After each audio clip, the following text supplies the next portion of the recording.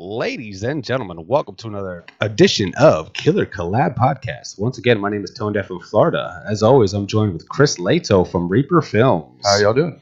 How you doing, buddy? You doing okay? So good morning. Doing good. Good morning.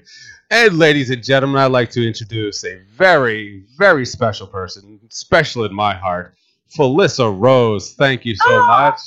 Thank you so much for having me. You're so sweet. Thank you. I appreciate it. Oh, we try to be sweet in here, try to get people to come back. That's the thing.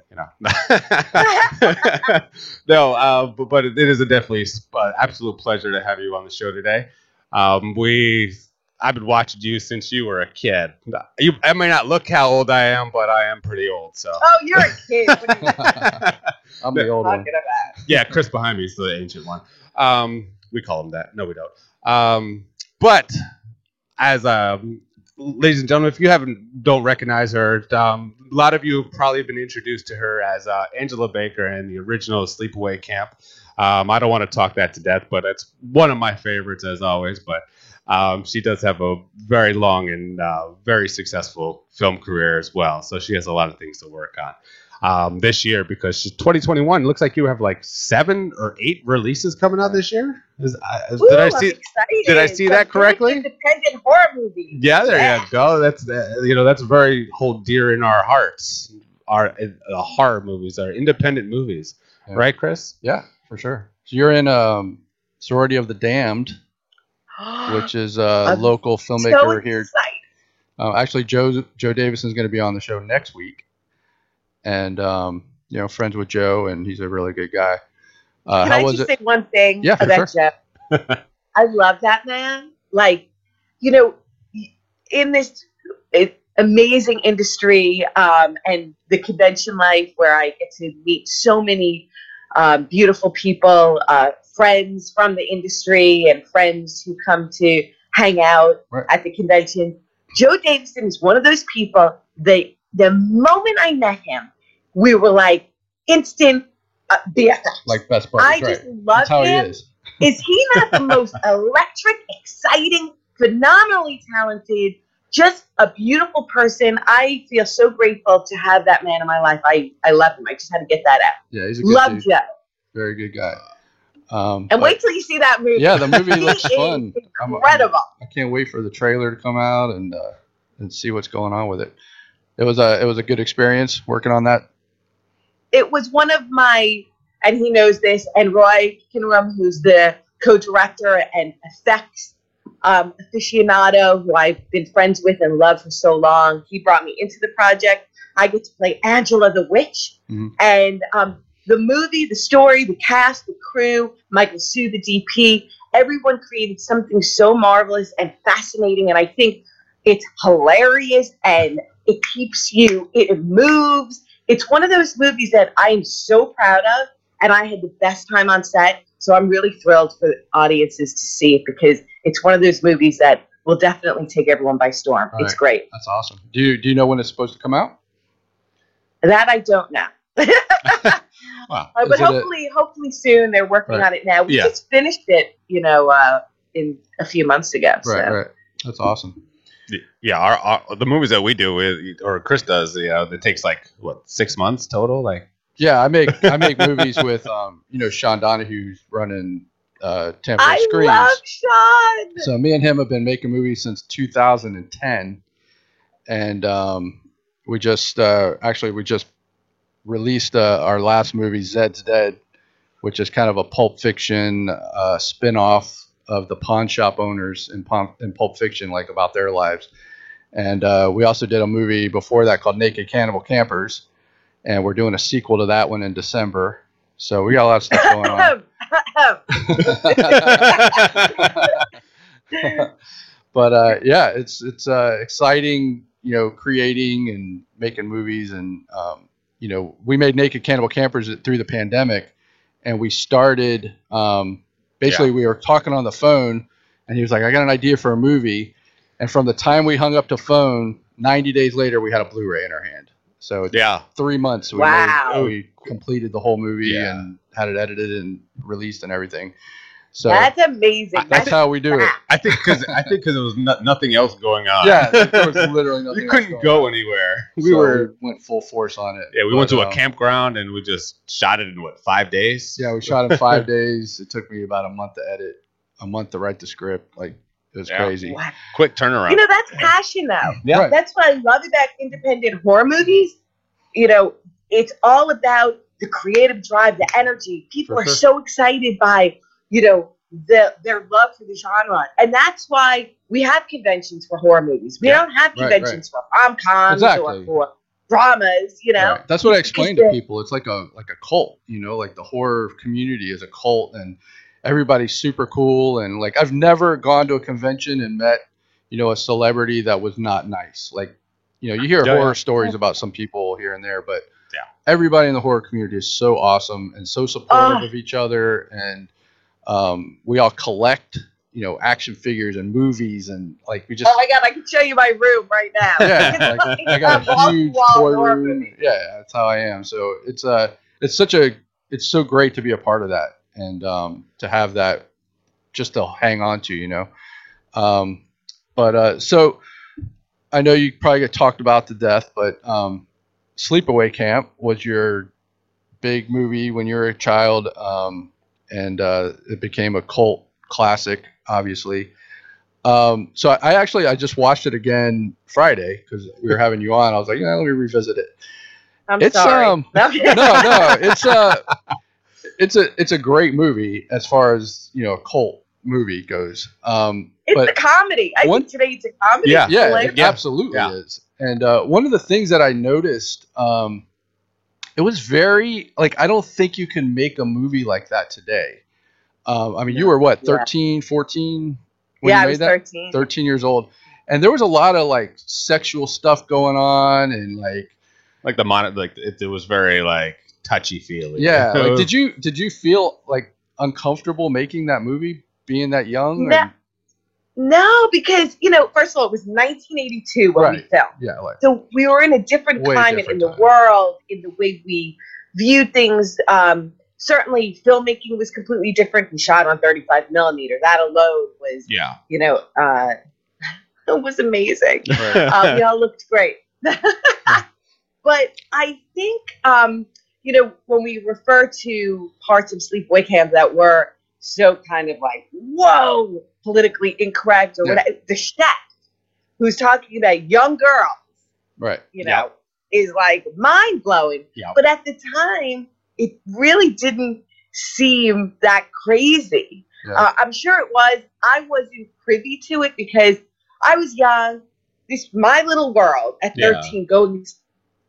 Oh, I'm going to camp. I have a crush on Jonathan Tiersten, who played my cousin, and all the girls were really like my best friends, and it felt like I was going to camp. So I wasn't really thinking about, wow, today spoiler alert, you know, I'm stabbing this one and I'm shoving the curling iron up this one. It just felt like a fun, even though it sounds crazy, it was like meatballs. Yeah, you know? Sure. Oh yeah. We all talked like this. The boys had short shorts, a lot of homoerotic undertones. Yeah. But I think the reason it has sustained its, let's say, kind of its place in horror is because there's a lot going on with Sleepaway Camp that meets the eye. Yes. I think when you first see it, it's like camp, killing, and a big baseball scene in the middle. Right. But then upon a big baseball scene. Rewatch, what's that? A big baseball scene. That one just dragged. I say you wrote the beginning to the end. We watched 9 innings. Yeah, well, because I think I was watching the BTS and it said that he just needed more runtime. I think that's literally what it. And we all do that stuff. You know, yeah, I think that's what it was. Throw in a 5-minute shower scene. Yeah, you know, we need more time. In, kids just walking and eating cane bars and throwing water balloons. But I think at the end of the day, there's a lot more going on. And it's funny because last night I had dinner with the executive producer of the new documentary called Angela. And we're breaking down the whole film. And we were talking about how now that we're out of the, you know, COVID and we can travel and sit with Robert Hiltzik, the writer-director, we will deconstruct the entire movie in that we want to know, was he intentionally, you know, creating this story about Aunt Martha and all that went on with Angela intentionally, or did he just fall apart? I don't know. I really personally, I don't even know. So I can't wait to find out because I think there's a lot more that meets the eye. When you watch it over and over again, you do see there's a lot that sort of makes sense in telling the story that leads to the very end. I'd like to know the prequel with Aunt Martha. May she rest in peace. Yeah, Desiree she just passed away not too long ago, right? Yeah, she recently, and that's heartbreaking to lose a member of. We're a big family, Sleepaway Camp. Of course. But I'd like to know her story. I'd love to see a prequel today. Yeah, that'd be cool. That would be interesting. So produce it. I'll direct it. Let's do it. We can write it and direct it in Florida and make it happen. Sounds awesome. Oh yeah, I'm always up for anything. So, so you weren't like uncomfortable like with the kissing scenes, and there was a scene where the kid was laying on top of you and unbuttoning your shirt, like all that stuff. I was just kind of like, wow, like it was very risque, and obviously it was a different time when it was made. I was nervous about the kissing scene, and it's only because, again, I was 13. I have kids who are 12, 14, and 16, and the thought of them making a movie today where they'd have to passionately make out with a boy on the beach. And I was a new 13-year-old. I just turned 13. Oh, wow. So I had probably kissed maybe one boy, and just like this, like a peck. Yeah. So I remember walking around the set asking people, how do I kiss? Do I use my tongue? Do I fake it? Acting? Like, what should I do? And then I spoke to Chris Collette, who's the nicest, who's just the sweetest person. He played Paul, my boyfriend. He said, yeah, we'll just wing it. And we just kind of did it. And it's when I watch it, I kind of go, I can't believe that. But that's awesome. That was the time in 1982. For sure. It's so funny. 1982, a simpler time. So you've been in a lot of movies over the years. What would you say is one of your favorite movies, like being on set and like the whole process? Victor Crowley, Hatchet 4. Nice. Is definitely comes to mind because I have always been a huge Adam Green fan. And I feel like I manifested that because I watched him through the years. I loved Hatchet when it came out. And I could not, I couldn't even, I was so shocked when I met him. I was freaking out. It was at a convention. I just kind of fangirled all over him. I was like, oh my God, I can't believe we're meeting you. This is like the most exciting thing ever. And then he emailed me and he invited me on his show, Scary Sleepover. And I legit ran around my house going, how can we have Scary Sleepover? Oh my gosh. My kids were like, what's going on? I'm like, I love Adam Green. I couldn't believe it. And then when he and I met, I imitated my manager from New York who got me into Sleepaway Camp. And she talked like this. She was like a real New York manager. What are you talking about, eh? What are you talking about, eh? What are you talking about? And he created my character in Victor Crowley as that manager agent to Perry Shen's character. And the wheels were turning when we were doing Scary Sleepover. So thank goodness that all happened. And it was the most wonderful time on set. I love the movie because I'm obsessed with the Hatchet series. Right. Yeah. And I loved the cast. Tiffany Shepis and Dave Sheridan and Perry Shen and Hugh from Impractical Jokers, Crystal, Joy Brown, Laura Ortiz. The whole cast was amazing. That's awesome. So on Reddit, there's actually a group that says Victor Crowley should be actually one of the top killers, like a Jason or a Michael Myers, or in Reddit, there's a bunch of chat rooms. You don't really hear much about Victor Crowley. No, and people are trying to get him in a video game. Icon. They're trying to get him in Dead by Daylight, the video game. They're trying to get him video game. Like there's a lot of calls for it, and I don't know why it's just not getting more mainstream. Yeah, I don't know. What are your thoughts on why Victor Crowley didn't make it to the mainstream? Well, certainly Kane Hodder, who portrays Victor Crowley, is one of our greatest. Yes. He's one of my dear friends. I think his portrayal of Jason in the films that he does in the Friday the 13th franchise, as well as his portrayal of Victor Crowley, is so fantastic. I think Victor Crowley is one of the characters who is just about there, but I think it's so new, like Art the Clown from Terrifier. Yeah, I was going to bring up Art the Clown is probably one of the newer, most contemporary characters. Like he makes me laugh. See, I can't do clowns. Love David Howard Thornton. Just like his expressions, and I can't do clowns at all. He's so funny. You can't? I cannot. Like the only clowns I really was able to watch is the Clowns from Outer Space. That's the only movie I can deal with because they were just so humorous. Like I just laughed the entire movie. But Terrifier, I can't do it. I can't do the clown. Can't do the clown. I don't know. Wow. I don't know. If I ever have kids, no clowns whatsoever. I just can't do it. Clowns. So you're going to be on Terrifier too? Yes, yeah. I am. Another story where I fangirled over Damien Leone, who wrote and directed the first one. I freaked when I met he and David Howard Thornton, who portrays Art the Clown. Mm-hmm. The moment I met them at New Jersey HorrorCon, I was like, the little New York girl came out, oh my God, you don't understand, I love you. Oh my God.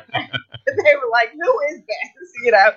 But I'm a huge fan of horror movies, so when I do meet people, I do tend to get like mesmerized and flabbergasted. I just freak out. So when I met them, I was like, if you ever do a part 2, I'm your girl. That's cool that you do that. Like, yeah. All right. Oh yeah. So, you're not just an actress; you're a fan. So it's really cool that I like eat, sleep, and breathe it. It's like it is a world that, like we were saying earlier about conventions, it's a world that's so inclusive and caring.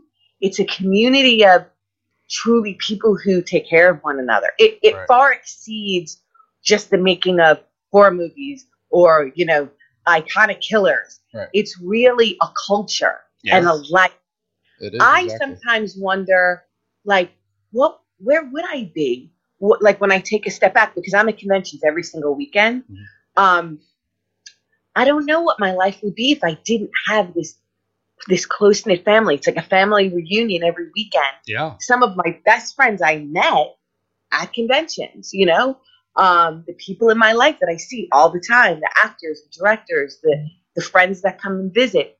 It's all because of this entire universe. Right. And it's not the macabre. It's not dark. It's not creepy and crazy. What's on screen might be, which is amazing because we're exercising certain things that's exciting when we watch them. Yeah. But not in the life. The life is the polar opposite. It's the antithesis of that. It's a very caring, beautiful community. Absolutely, right. absolutely. It's when they finally meet someone, it's so exciting. It's like long lost friends because people like love the genre so much that it's just like, oh my god, and it's a lot different than like Comic Cons and like comic books. It's just a different.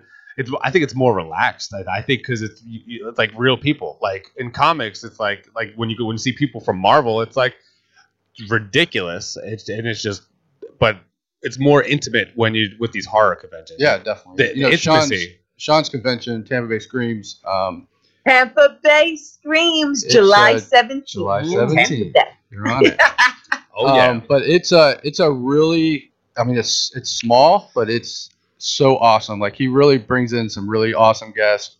And what's cool about it is you could, like, the guests, they'll just sit there and talk to you for a half hour, and and they don't care, they don't mind. Sean was telling me he picked up the grandfather from Texas Chainsaw Massacre, the original one, the guy that played the grandfather. Of course, yeah, Don Chugan. Yeah, Don Chugan. Mm-hmm. So he picked him up and from the airport, and Don walks up to him and gives him a big hug. Like Sean's never met the man before in his life. Gives him this huge hug during COVID, and Sean's like, okay, I guess we don't care about COVID, whatever. And so he takes him to the hotel, and it's like 2:00 in the morning. And John's like, oh, you got to come up and have a beer with me. Come on and have a beer with me. So he goes upstairs with him, and they just talked and drank. And the guy was just an amazing person, to be around. He's one of my dear friends because, like I said, we're like the modern day circus, and we travel together. Right. So we're all really, really, really close. We're a tight-knit family. And, I haven't seen John in a year, let's say, or what have you. But the minute I see him at another con, we pick up right where we left off, hug, kiss, drink, heart. We're all like just a happy group. Yeah. It's very joyful. And people don't think that. Like when people like outside of the genre, like see horror cons or like a Tampa Bay Screams, they don't know how to react. Like outsiders, we try to invite them in, but we try to bring them in, but no. It's difficult to bring in new people, but the people that we have it is exactly family. It's like it's very. Well, I think you'd have to really love these movies and appreciate the art, the craft, that goes into making it. So it's so hard. I mean, I live in LA, but I live in a little small suburban area. So, my neighbors are like, you make what? You make horror movies? What? And they don't really understand. And I don't try, unless you're really passionate about it, it's hard to kind of course, like you said, bring someone in. I try, and they're certainly like, wow, I'd be interested, but it's not something you can just push on someone. Yeah, that's the thing. It's like the people that aren't in it, like a lot of people get turned off by it. I know when I'm trying to find a location for a movie, I'll talk to the people and they ask me what kind of movie it is. I always say it's a thriller. And I'll never say it's horror because sometimes it turns them off and you're not going to get the location. So I always say it's a thriller, during COVID, I was producing a movie called Time's Up in Maine. So I'm producing from Los Angeles with my producing partners, Damien Maffei and Ryan James. And I'm calling like, okay, we needed so many locations, gymnasium, see a movie theater, like a lot of different locations. So I sent someone to scout, and they were telling the head of this gym, it's this crazy murder slasher, and I'm like, no, you can't go in saying that, because then they also imagine blood everywhere and everything. Oh yeah. So it's funny. I have a movie I'm trying to put together called The Cheerleader Sleepover Slaughter, and I'm trying to find a locker room, and it was the hardest location I've ever tried to find. And I went to this place trying to get it, and the guy asked me, what kind of movie is it, or what's it about? And I said, it's called Cheerleader Dreams, and it's about a girl that gets bullied by the other cheerleaders, but then she perseveres in the end, which wasn't a lie, but I didn't go into the delivery. She actually kills everybody. People stabbing each other. She kills everybody. So she perseveres by cutting everybody's head off. So. But that's how you persevere. That you get ahead above the competition. Right. Head above the competition. Oh my God, that's a good tagline. Ahead of the competition. So sometimes you gotta stretch the truth a little bit to get what you need to get. Absolutely. It's true, because people if they're not a fan of these types of films, they're a little bit taken aback. Like, what? But we're all very passionate about it here in my family. Yeah. That's how I met my husband. My husband was a huge Sleepaway Camp fan, and he had a band, and he put my face on his guitar. And then that's dedication. CD, very dedicated. Well, before he met you? Jackass, and he put my Angela face on his T-shirt on the first episode of Jackass. And he's in a band called CKY, and he was like playing guitar. He did all that before he met you? Before he met me. Oh, wow. So that was fake. So how did he finally stalk you? I mean, run into you? Yeah, correct. We call him the lazy stalker because he wasn't quite like aggressive, Right. He had his manager just kind of like go to a website, a Sleepaway Camp website, and the manager said, Darren Miller is really in love with Sleepaway Camp, and he'd love to meet Felissa. And for years, I was kind of like, oh, that's cool, okay. And then we were filming Return to Sleepaway Camp in 2003. Yeah. So we're going on, it's like how many years? Like 18 years. Yeah, and he came to set. I invited him to set. I was like, oh yeah. And then as soon as we met, we were like, oh, let's get married. Oh, that's awesome. So three kids later. Yeah. Yeah. I can't even have a relationship for 6 months, let alone 18 years. Yeah. So I could not imagine. It's the movies that keep us together. That's funny. Oh, How do you feel about the Sleepaway sequels? Oh, I love them. You love them? I love. I'm crazy about Pamela Springsteen. I'm a huge fan. I would do anything to meet her. That would be so incredible. I think they were perfect, especially late '80s. We got more into dark comedy. Yeah. So certainly they're perfect for the time of that kind of humor. What was your favorite kill? What was your favorite kill? Oh, the bathroom, the shit, the outhouse. Mm-hmm. Oh yeah, that With was the fun. leeches. Yeah. I like the bee. It's I so like the bee gross. scene. I like the bee scene. The beast. Right? Oh, the There's bees. A lot of Oh, yeah. boobs in those movies. We were talking about it last night. The Shit Sisters. There's a lot of boobs. Yeah, that's what we were movies. talking about today. I was like, "There's no nudity in Sleepaway Camp other than the guys' butts." Yeah, the guys' butts. There's one little. Oh yeah, well, obviously the end. One little. Yeah. And I don't know if you know this, but it gave me a whole career because I'm on Joe Bob's show called The Last Drive-In on Shudder. Right. I'm their mangled dick expert. Nice. I did not know that. That's so funny. Oh yeah. Nuts. It Oh, I see it. I love. I see. You're actually credited as the mangled dick expert on IMDb. I'm a recurring character on the show. I'm the mangled dick expert. Do you think that movie? Do you think that movie would have had the following as it does if it didn't have that end scene? No. I don't think so either. Yeah. No. It's pretty crazy. It would have. It reminds me so much of The Burning. Yeah, for sure. I've watched The Burning, or rather, let's say I've seen it a million times, but I've walked in on with my husband watching it, and I thought, wait, is this Sleepaway Camp? Some of the. That's funny. Most women walk in on their husband watching porn. You walk in on him watching The Burning. What are you doing? Like you're watching. Why are you watching with me? Damn you motherfucker! I had to get my cursing in. There you go. We have a quota. I think Sleepaway Camp. It's not. It's definitely a fun '80s slasher movie, but because the ending is so shocking, so bizarre, and it's one of the weirdest endings ever. Oh, absolutely. One of the funniest things I've seen. I'm here. Oh, okay. One of the funniest things I've seen was I saw a light switch. And it was Angela Baker, and the switch was the penis, and I thought that was like the funniest.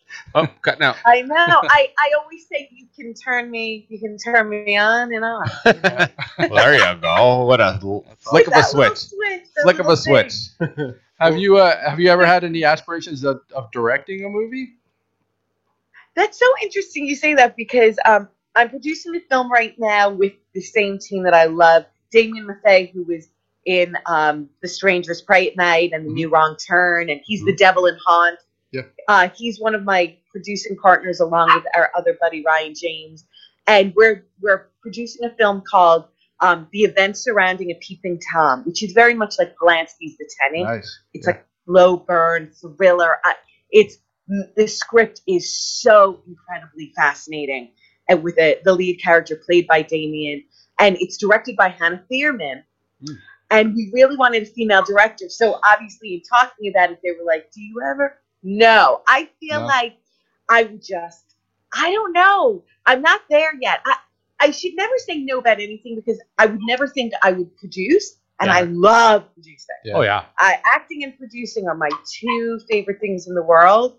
But definitely directing is a whole other animal. Right. And I can't wait to watch what Hannah Thierman, she's from VHS, what she brings to the table. Mm-hmm. It will be so lovely to work with a female director and, her vision with this kind of material, a peeping Tom. I am acting in the film. I love my character. So we'll see, what life brings. I'm doing a comic book. So that would be launched probably late fall. What's the comic about? It's kind of camp. And I might be running a camp. Oh, and there's all kinds of fun characters, maybe monsters. That's cool. I'll tell you, I love I tell you, our Naked Cannibal Campers movie got turned into a comic book. Actually, it just went to the printer. We should have it in a couple weeks, and it's just the coolest. Like, it's just the coolest thing, like having your movie as a comic book, and it's just the neatest thing. And my son's in the movie, and so he's in and he's a comic book freak, and like he works in a comic book store also. So he being in the comic book, him being in the comic is just like so neat. But it's such a neat thing, and it just happened by dumb luck. Like I had my other son. We were at a comic book store, and this guy walked in, and he had a comic book. He was trying to see if the store would carry it. So I asked him. I said, "Hey, do you make comic books?" He's like, "Yeah, I'm a comic artist, and this is my comic book." And I was like, "Man, I got all these movies. I would love to make one into a comic book." So we started talking, and now it's coming out. Like, it's just the coolest thing too. So congratulations on that. It's so neat. Thank you. It's called Lake of Thorns, and I love the team around it. I just feel like you never know, like with what you're saying, how things sort of metamorphosize into from one part of the entertainment creative process into another. Yeah. And that's how that's why I was telling you I have a podcast with Kane Hodder and Tiffany Shep is called Casualty Friday.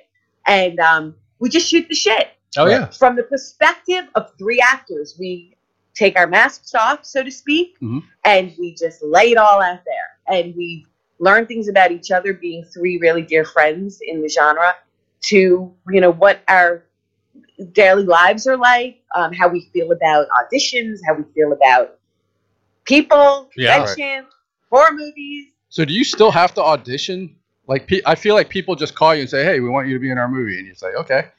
Like, do you actually have to go through an audition process? I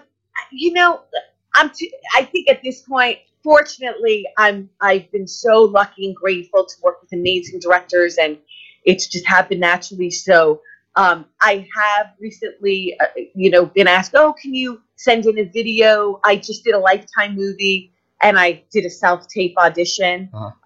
I think sometimes it's more with network or with more mainstream stuff. Yeah. Like the horror stuff, you obviously don't have to audition, right?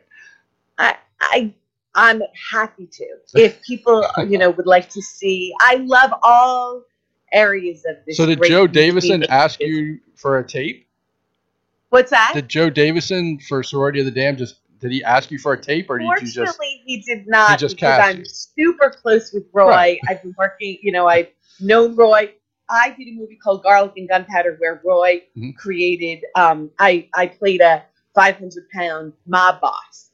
So that entailed a lot of character work. Yeah. Right. I think you saw my process. I love acting. I'm always learning. I've been fortunate to work with some great people who I just look up to, like those Phil Mosley or, Vernon Wells, Sean Whalen, Danielle Harris. So it's been I've been fortunate where I've been surrounded by so many great people that I've learned some,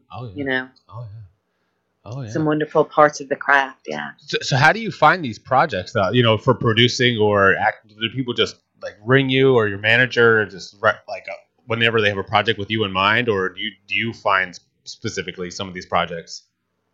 It's all different. It's like a lot of it has to do with networking. Like I'm friends with a bunch of directors like Harrison Smith, who directed me in movies like Camp Dread, that I had a wonderful experience. We did Zombie Killers together. We did Garlic and Gunpowder together. Or Thomas Churchill, I did Big Freaking Rat with him. You kind of just are in this pot of collaborative good friends. That's how Damien and I have known each other since New York, when we both lived on Long Island like 25 years ago. And he called me and said, "Hey, I'm making this movie, Time's Up. It's a slasher, and what do you think?" And I'm like, "Yeah, I want to work on it." He's like, "Do you want to produce? Do you want to act?" I'm like, "I want to do it all." And he's like, "All right." So it happens like that. It's just that I try to live my personal life and my professional life in a very natural flow. Like, whatever happens, I kind of love to just go with it and just do things that are happy.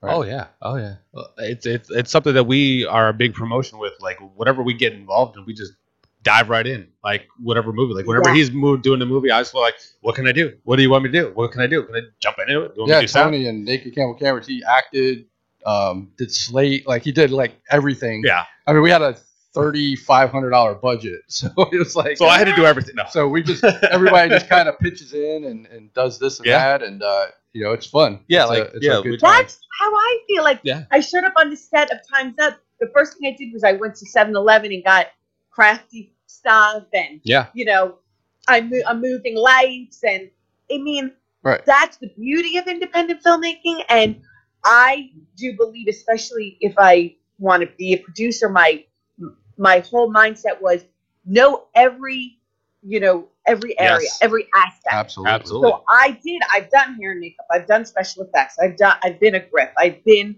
a location scout. Whatever is needed, slate, I want to do. Oh yeah, because we eat, sleep, and breathe it. It's in our blood. If you really love this, you really love it. Oh yeah, like my kids don't like it. Oh. I was fortunate enough to produce Slayer, the metal band, their last 3 videos off their Repentless album. Oh, wow, awesome. And Sean's a huge Slayer fan. What's that? I said Sean is a huge Slayer fan, like the biggest Slayer fan. Like I think he's seen him at concert like 15 times or something, and he's traveled to see him. Yeah. To watch the videos. That's great. Wow. They're wild. It's a trilogy, the Killogy, the Slayer. The Killogy, I like that. It was so fun. They were like movies. That's how cool. I really got the job to produce them, because I said, let's make a horror movie, and I'll bring in all my friends like Tyler Mane and Danny Trejo and Derek Mears, Vernon Wells, Sean Well, and like all my friends came out and we made these movies. And Bill Moseley and Caroline Williams played the parents in the second one, and I'm like, I need kids. And I pulled my 2 little girls at the time. They were like, I don't know, 7 and 9. And I'm like, come on, you have to be in this. You have to scream and get bloody. But you'll thank me because Danny Trejo is going to kill you. And they were like, okay. And now like they're older and they're like, Mom, I just saw Danny Trejo in, this TV series or that commercial. He's everywhere. Danny Trejo. Like, I told ya. Yeah. That's why both my kids one's 25 and the other one's going to be 19 next month. And one of them they're both actually decent actors. My youngest is a really good actor, but he's just not interested. But they're both, big horror fans. And, I used to introduce them to horror at a very young age, probably a little too young. But, and it's funny because when I was making a movie called The Housewife Slasher, and that's the best time. We had a nude scene, and my son was like 12 years old at the time, and he was always helping on our movies, moving lights and whatever. And so, I'm directing, I'm in the flow, and not realizing that he's like in the room, and I'm driving him home. I drop him off, and I'm driving back home, and I'm like, that might be the first live naked woman that he's ever seen. Like, does that make me a bad dad? No. And there's like, everybody's like, no, you're an awesome dad, So I don't think it scarred him. He's a really good kid, and he just graduated college. You're exceptional. So. I had a conversation with my 16-year-old daughter yesterday. She was like, wanted to do something, and she's like, but everybody's doing that, which is a term that I don't particularly like, because I always think you should think outside the box and do what makes your heart feel good and follow your own path and flow. And I was telling her that, look, your life has been different, Of course. My husband's a musician, I'm an actress, and we never had like a conventional 9 to 5. I come home in a bikini bloody, and he's off the tour, like hasn't slept in a month. And I believe like what you have shown your child is live with an open heart, live passionately, follow your dreams. And that's a beautiful thing for any person, I think, to hear or see or understand when they're young and impressionable. Sure. Yeah. As long as you're happy and you're not hurting anyone, enjoy life. And I've always been like that. Great. Just let them. Yeah. I give them advice and guidance, but they ultimately make their own path. And my son went to college and he went, I never pushed religious beliefs on him, and he went to church by I'm the himself same way. and, went through communion and confirmation and all that stuff by himself. Like, I went there and supported him, but Wow. I never told him, hey, you need to do this. It was all on his own. And then my other son is the same way. Like, I tell him advice, and he's one of those kids that needs to see it and figure it out on his own. And he just figured out, hey, this is what I want to do for a job after being graduated for a year. And I'm like, that's amazing. Cool, do it, man. Do it. I was saying, it's funny. I was doing my communion and confirmation around sleepaway camp. Oh, boy. I was in Catholic school. The nuns were like, what are you doing? What's happening? Yeah, I just stabbed someone today. I'm sorry, what? I Mr. Marine. I just got back from, but the truth is, I do believe kids find their own. I never push anything. I help navigate. I threw ideas out there. I try to be very open and understanding, especially teenagers. Yeah. They have a lot of questions, a lot of wants, a lot of needs, even more so than when they're babies. Yeah. Right, for sure. It's challenging now. Oh, it's so challenging. Oh, yeah. The world has evolved from, like I said, when we were teens.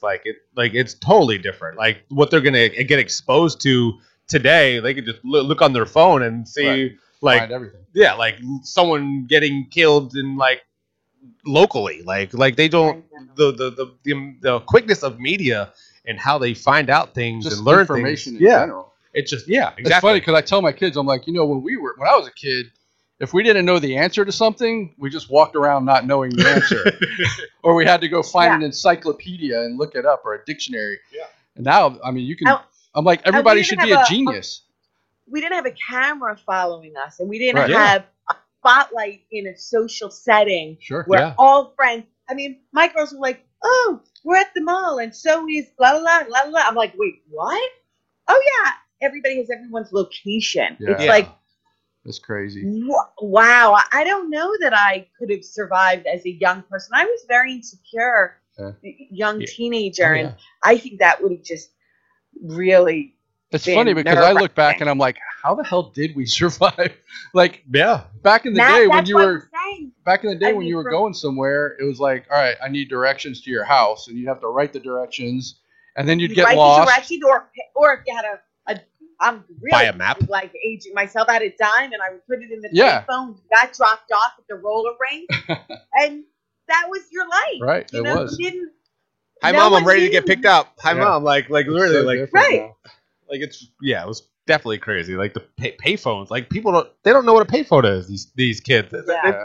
Like every once in a while, you'll see some around, like an artifact. Yeah. Like, what is that? Oh, and they take a picture of it with their iPhone. Like, yeah. I was like, what is that, Dad? That's what we used to call a payphone, son. Crazy. You guys are awesome. The information technology nowadays has just been like I don't have any kids now, but I can't imagine what if I do, and as teens, I could not imagine how quickly they're going to get information. They're going to know more than me at 7. That's why I tell my kid, I'm like, everybody should be a genius because you can find the answer to anything in 5 seconds. Yeah. But they spend their time, watching people fall down on YouTube and TikTok. It's like, oh my god. Or eating really fast. Yeah. Like some of the craziest stuff. A present. Oh yeah. It's like, why don't you open your presents? Why are you watching somebody else open their presents? Yeah, I know. Like they got kids now that they open toys and play with the toy, and they get 10 million views, and these kids are making $100,000 a year opening toys. It blows my mind. Like and unboxing I can't get videos. anybody to watch my movie trailer, but some kid, some kid can get 100,000 views opening a toy. Yeah, so. These unboxing videos are getting so many hits. It's ridiculous. I don't get it. I don't get it. I was opening boxes, but we did it with Polaroids. My mom took a picture of a Polaroid and then put it down, and then we had one other picture for the entire day. Here they have Instagram, and they're posting everything and TikToks. Oh man, that's crazy. So, with the way that social media works now, how has it changed how you reach your audience? How do you get more involved on your social medias? To like, do you speak with a lot of fans on your social medias? I do love my social media. I'm a huge Instagram person. I love Instagram, and more so because I love the idea of telling your life story through photos. Yes. I love pictures. And I love watching other people, and see the excitement they have in their lives. Like, oh, we went to the zoo, or we took this trip. And it's good for my family's on the East Coast. So I love that we can interact, in that way. I love Twitter. I'm on Facebook a little bit, but that's all I really do. And I do feel like it's a wonderful way to engage and to talk about Tampa Bay Screams is coming up, or I'll be in Columbus, Ohio this weekend at the Grandview Theater. I'll be at Houston Film Festival. I'm going through so I get to post where I'll be, so I can meet up with friends, and I can, we're doing screenings of Sleepaway Camp all summer at so many different events. So it's just nice to engage that way. I do appreciate social media because of that. I think it's difficult on young people just in the scrutinizing how this one looks or dances or, that aspect. But I love it for my friends where we could say, oh, let's meet up here. And, oh, you were there. So that's fun. Do you guys ever do sleepaway camp reunions at like a convention where like sometimes, a lot of the cast goes together? We do. We have a couple coming up, and I'm super close, like I said, with the cast, Jonathan Tiersten, Kathy Conley, Karen Fields, John Dunn, Tom Vandell. We're all a nice little group, and we get to meet up at the convention. You know what sucks though? There's not a lot of sleepaway camp merchandise. Like I collect like horror toys and stuff. Terrorthreads.com has all your sleepaway camp apparel. They got T-shirts and stuff. I'm talking like action figures and stuff like that. I like, know. There's not many out. But it's funny because so many people have made. Look at these things that I have in my. Cool. They've made like the coolest. I have this figure. Look at me. It's like right here. Oh my God, that's amazing. Isn't that hilarious? Somebody made that for you? Somebody made 100 of them, and they bring them to conventions. And someone bought it for me. That's incredible. And gave it to me. Wow. So I have it on my dressing table. That's one of the greatest things I've ever seen. It's and I appreciate all of it. So I do keep it close to me in my room. Like I said, my husband is such a lover of sleepaway camp that anytime I come home and I have a new print, like a new poster or a new fun little toy or what have you, the light switch, they gave some to me. He just loves it. So it's really cool. That's awesome. Because I was looking for something, because I'm going to be at Tampa Bay Screams, and I was going to have you sign something for me, but I can't find any action figures or anything like that. And I'm not a poster person because I have like no room on my walls to hang anything. So this is called clayguy.com. Clay Guy? I'll have to write that down. Clayguy.com.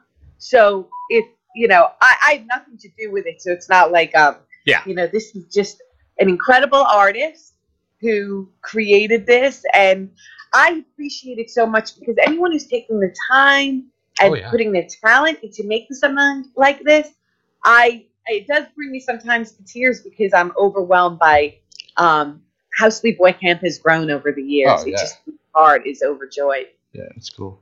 Could you imagine, like, back in 1982 and 1983, could you imagine the fandom that, like, while making the movie, do you, like how the hell did this movie become so popular? do you ever think that? Like, word? And then it launched your career. Not to get, like, too sappy on you. I think about it a lot. I mean, and I've said a lot of times, Sleepaway Camp has been the fabric of my life. It gave me a personal life. It gave me a professional life. One movie that I filmed at 13 years old completely runs my existence, and I couldn't be more grateful for it. Honestly, every day I'm like, just thanking my lucky stars for this movie to have come into my life. And it's amazing how some movies hit and some don't, and it's like, why? It's just such a strange thing. Phenomenon. You just never know what's going to hit, and you never know. Nope. Like Terrifier, or even Hatchet when Hatchet came out, or Scream, or you never know why an audience, tends to Right. focus on certain films, and I've seen films that I love that have never gotten any Never attention, gotten and anything. I'm surprised by it. I don't know. I don't know how like people just latch on to certain things. Like with Scream, it was brought on because like it was bringing back the slasher genre. Like like the 90s had no slashers. Like I remember Scream. I went to the theater with my buddy, and we were sitting there, and after that opening Drew Barrymore scene, I looked at my friend. I was like, "Holy shit!" We're in for a ride. Because we hadn't seen anything in so long. Because the horror genre just went away for so long, and then he literally brought it back with one scene. Back, but it was bigger than ever. And look at the theaters right now. Quiet Place 2, Conjuring. Right. We take over. That's what I try telling people. Any horror movie that comes out, #1 at the box office that week. Yeah. Or maybe 2 weeks or 3 weeks. Happy Death Day. Look at us. We're like, bam. We're pretty amazing. Exactly. We are pretty amazing. We got it. Give me money so I can make a movie. Yeah. So it's like, I just love how, our genre is just how it affects people. Like, I like a lot of horror movies are just comedy to me. Like, and then I just look at how did they do that? And I try to figure out how they did that. Like, that's how I feel. A lot of people like the casual viewer, they're just in there for or just there for a date or whatever. They're not like real fans, but like for us, it's like an art. It's an art for us. Like we want to know how they did it. We want to figure out how they did it, and like we want to find more about the actors, and like we want to dive deep into it. Like casual, not so much. Yeah. That's why we love Joe Bob, because he was the predecessor to IMDb. Right. He knew all of the info. When we watch The Last Drive-In, I'm always just blown away by the amounts of information that he conveys in one sitting. Right. His commentary is so detailed and wonderful. Every actor, every location, what the writer was thinking, what the story meant, the original thought process. He just brings it all to life, and that's what we, as the creators, as the fans of these movies, that's what we love. Right. Oh yeah. Yeah. I get so excited when I see a new movie coming out, like a horror movie. He does. Like I'm so excited. He really does. Like Netflix has a trilogy called Fear Street, by R.L. Stine, the guy that did Goosebumps. Yeah. And he's got a trilogy coming out. It's an adult movie, but it's 3 movies that they're releasing one a week, and it looks so awesome. I'm so excited for it. It's like I think it's the beginning of July. I think it's the beginning of July, and it looks so good. But I get so like excited when I'm going to the theater to see a horror movie. I just get so excited, and when I can take my kids with me, it's just even added excitement. But we try to find different ways to like excite us. Like with horror movies, like how are they going to scare me? Like what's going to scare me, or what are they going to bring new to the table? Like that's what we look for. And it's like I said, it's just you can't match that feeling when the first time you get scared again. Like you think you've seen it all, and then and then you watch Hereditary, and you're just like, oh, that movie was so crazy. Me and Shaw walked out of the theater. I was like, I don't think I could ever watch that movie again. Because it was so disturbing and out there. Like I hate to say different. That the film I'm doing, The Events Surrounding Keeping Tom, has a little Hereditary thing. Yeah. Nice. When's that? When are you doing that? We start filming that in August. Nice. Yeah. Nice. Yeah. When's the last time you actually truly got scared watching a movie? I would have to say maybe there are 2 movies that are just clicking in my head right now. Funny Games, the remake of Funny Games with Naomi Watts. Yeah. I just watched that a couple months ago for probably the 3rd time. It's pretty brutal. Pretty brutal movie. I'm a home invasion nut. Yeah. Like I love all the subgenres, and the strangers in the master shot in the original film when she's in the kitchen. Again, nothing like brutal, nothing bloody, nothing.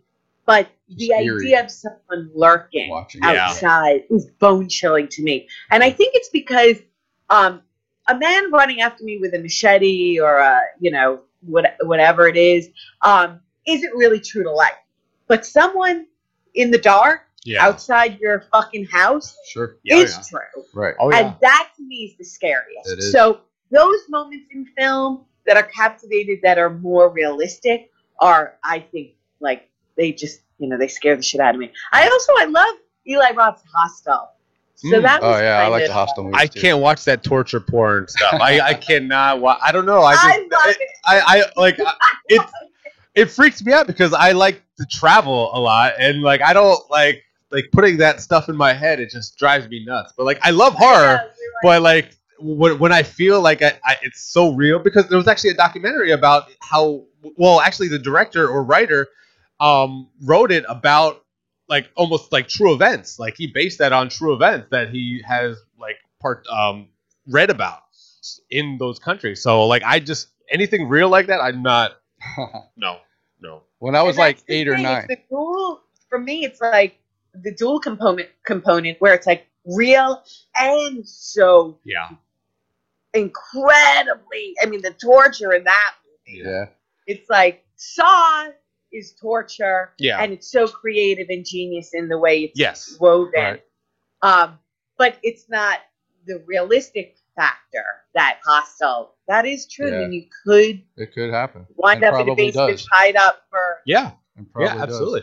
Like specifically with Saw, like I generally don't care who dies. I just like to watch how they died. There's no like build up in their story, but I think that movie should have been, or the Saw series should have been more about like of Jigsaw. Should have been more of like a movie about him and how he's putting these together, like not just flashbacks, and not like, I think the movie should primarily have been about him, like, coming through his cancer and doing that. Okay, well, I'm going to teach people a lesson. Like, that should have been the movie, not the whole cop side of the story. I think it should have been how it was his triumphant story. Are you saying that you should have made Saw different? Yes. Dude, that movie was brilliant. Well, a lot of people don't. Like I said, those guys dead in the middle of the floor the whole movie. Yeah. And, like, just gets up and walks out. You're kind of like, mind is blown. Yeah. Well, I mean, with that, I mean, that one you can't really change. But I'm saying the story behind the rest of them, like it should have been more about Jigsaw's, like, where he came up, not just the beginning. The first one's brilliant. The first one was brilliant, but then it should have been, the story should have been about him and not like the cops and investigating. I think it should have been like how he's hunting these people, how he's researching these people, how he's like, and then it should have been more like he's the hero of the story, not the. Like he's the. I think me and Felissa are gonna go ahead and disagree. Yeah, we're like, tell us. No. Actually, one of the movies when I was a kid, I was like, had to have been like 8 or 9 years old. I watched Black Christmas with my dad. Oh, I have the poster right there. That movie scared the living shit out of me for like a year. I couldn't like sleep properly because I was so scared. And then over the years, I've watched it. God. Millions of times, and it's another movie that doesn't really get the recognition, the love, of Halloween and Friday the 13th and all that. I agree with that. I also actually the remake was okay. The remake was, the second one, and then the last one they just did was a piece of shit. Like I hated that movie so bad. Did you see the new one? The new Black Christmas? Yeah, it came out last year. I was mad. I used to say I wasn't a fan of remakes, and then somebody said something really interesting to me, like, but think about it, it sort of puts the spotlight on the front of the original for a new generation. I thought, well, that's a really wonderful way to look at it. Right. And if it sort of brings back the older films, let's do it. Right. Yeah, like the 1974 version, I like that you don't even know who the hell that person is. Like, he's just some mystery. Like, really, all you see of him is an eyeball. Like, you don't see anything else of him. And they really don't give you a backstory or anything. It's just some guy in a sorority house being weird and killing all the girls. Yeah. And then the second one, they kind of, developed the villain's character and stuff, which I didn't mind. I thought it was okay. But the original is like, it's so good to me. Like, it's one of my top 5. It is. It's movies. It's a staple in my house. Like The Burning. It's always on. Yeah, The Burning's a good one. I've always been a fan of the Halloween series, like the Halloween one. Halloween one. Yeah, my husband's obsessed with Halloween. Yeah, and Friday the 13th, but Halloween in particular, he's in love. Jamie Lee Curtis is the first love. Oh, of course, that's all of our first I'm love. I'm the second, so I couldn't get to her. Are you a close second? Off her. So the sleepaway camp chick had to do. That's funny. I understand. That's incredible. Oh. I'm just thrilled to be in any kind of company like that. Yeah. Oh, yeah. Oh yeah. This is awesome. Scream I Queen. love her too. Let's try to meet her. Yeah, Yeah. my favorite's Halloween, the original. Yeah, and then I original. think as a series, I think the Friday the 13th is my favorite Yeah. series franchise. But I hear Halloween Kills is supposed to be freaking brutal and violent and like pretty crazy. So I enjoyed the last one. I thought it was pretty good. Chris and I disagree on this, but during the Halloween series, which one do you is your favorite, and which one's the worst in your opinion in Halloween? You say, oh, I can't say that. I mean, I always loved the original. I'll leave it at that. But Okay. I know how people feel about Season of the Witch, and you know. Season of the Witch is a great movie. We actually like that movie. Like Season of the Witch, we liked it. I love it. As a standalone, it's great. As a standalone movie, love it. I have too many friends in all the other, yeah, all circle. the other Well, that, no, you're right, but there's a whole there's so many groups that really love that movie. Like it's one of those another cult classics that it's a great movie because that was the original thought process behind when Carpenter and they really wanted to do just a series of movies that took place on Halloween. Yeah, it was never supposed to be just about Michael Myers. It was supposed to be Michael Myers and then something else in Halloween too, like someone else and some other thing. Halloween. It's not called Yeah, it's funny because I went with my buddies and I was so excited. Halloween 3, I'm a big Michael Myers fan, and we get to the theater and we're watching the movie and I'm like, where's Michael Myers at? I'm like, what's going on? Wait, he was in the movie. I kind of was upset about it. But then like down the road, I realized that that's a really, really good movie. Yeah. And very smart. Very creepy and great filmmaker. I think that song was in my head for like oh my god, ever. Oh my Silver god. Shamrock. Absolutely. Well, it's a great movie. Oh, okay. With Friday the 13th, but we were talking about that too. We have favorites and we have not so much favorites. I love the Kane Hodder. I love all of them. Brown. Yes. Now, how do you feel about that remake?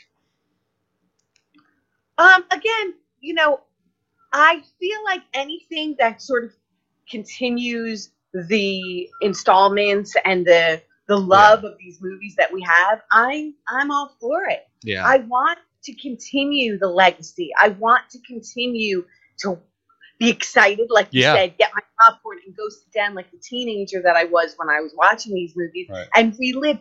And It's that's nostalgia another thing to us. about the movies. They're sentimental for us. Right.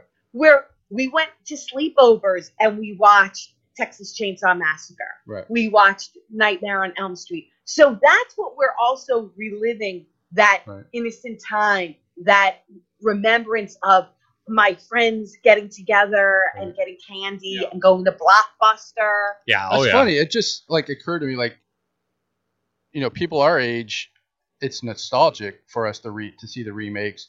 And for the younger people, it's introductory. Like they're being introduced to Jason where, they probably didn't know who the hell that was.